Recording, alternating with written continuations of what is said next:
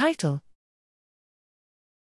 Characterization of spatiotemporal dynamics in EEG data during picture naming with optical flow patterns. Abstract: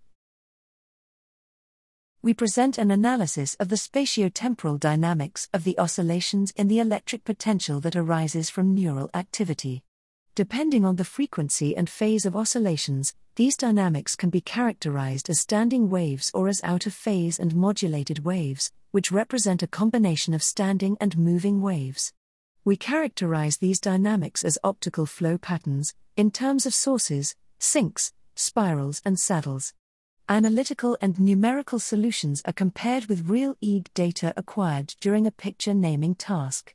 Analytical approximation of standing waves allows us to establish some properties of pattern location and number.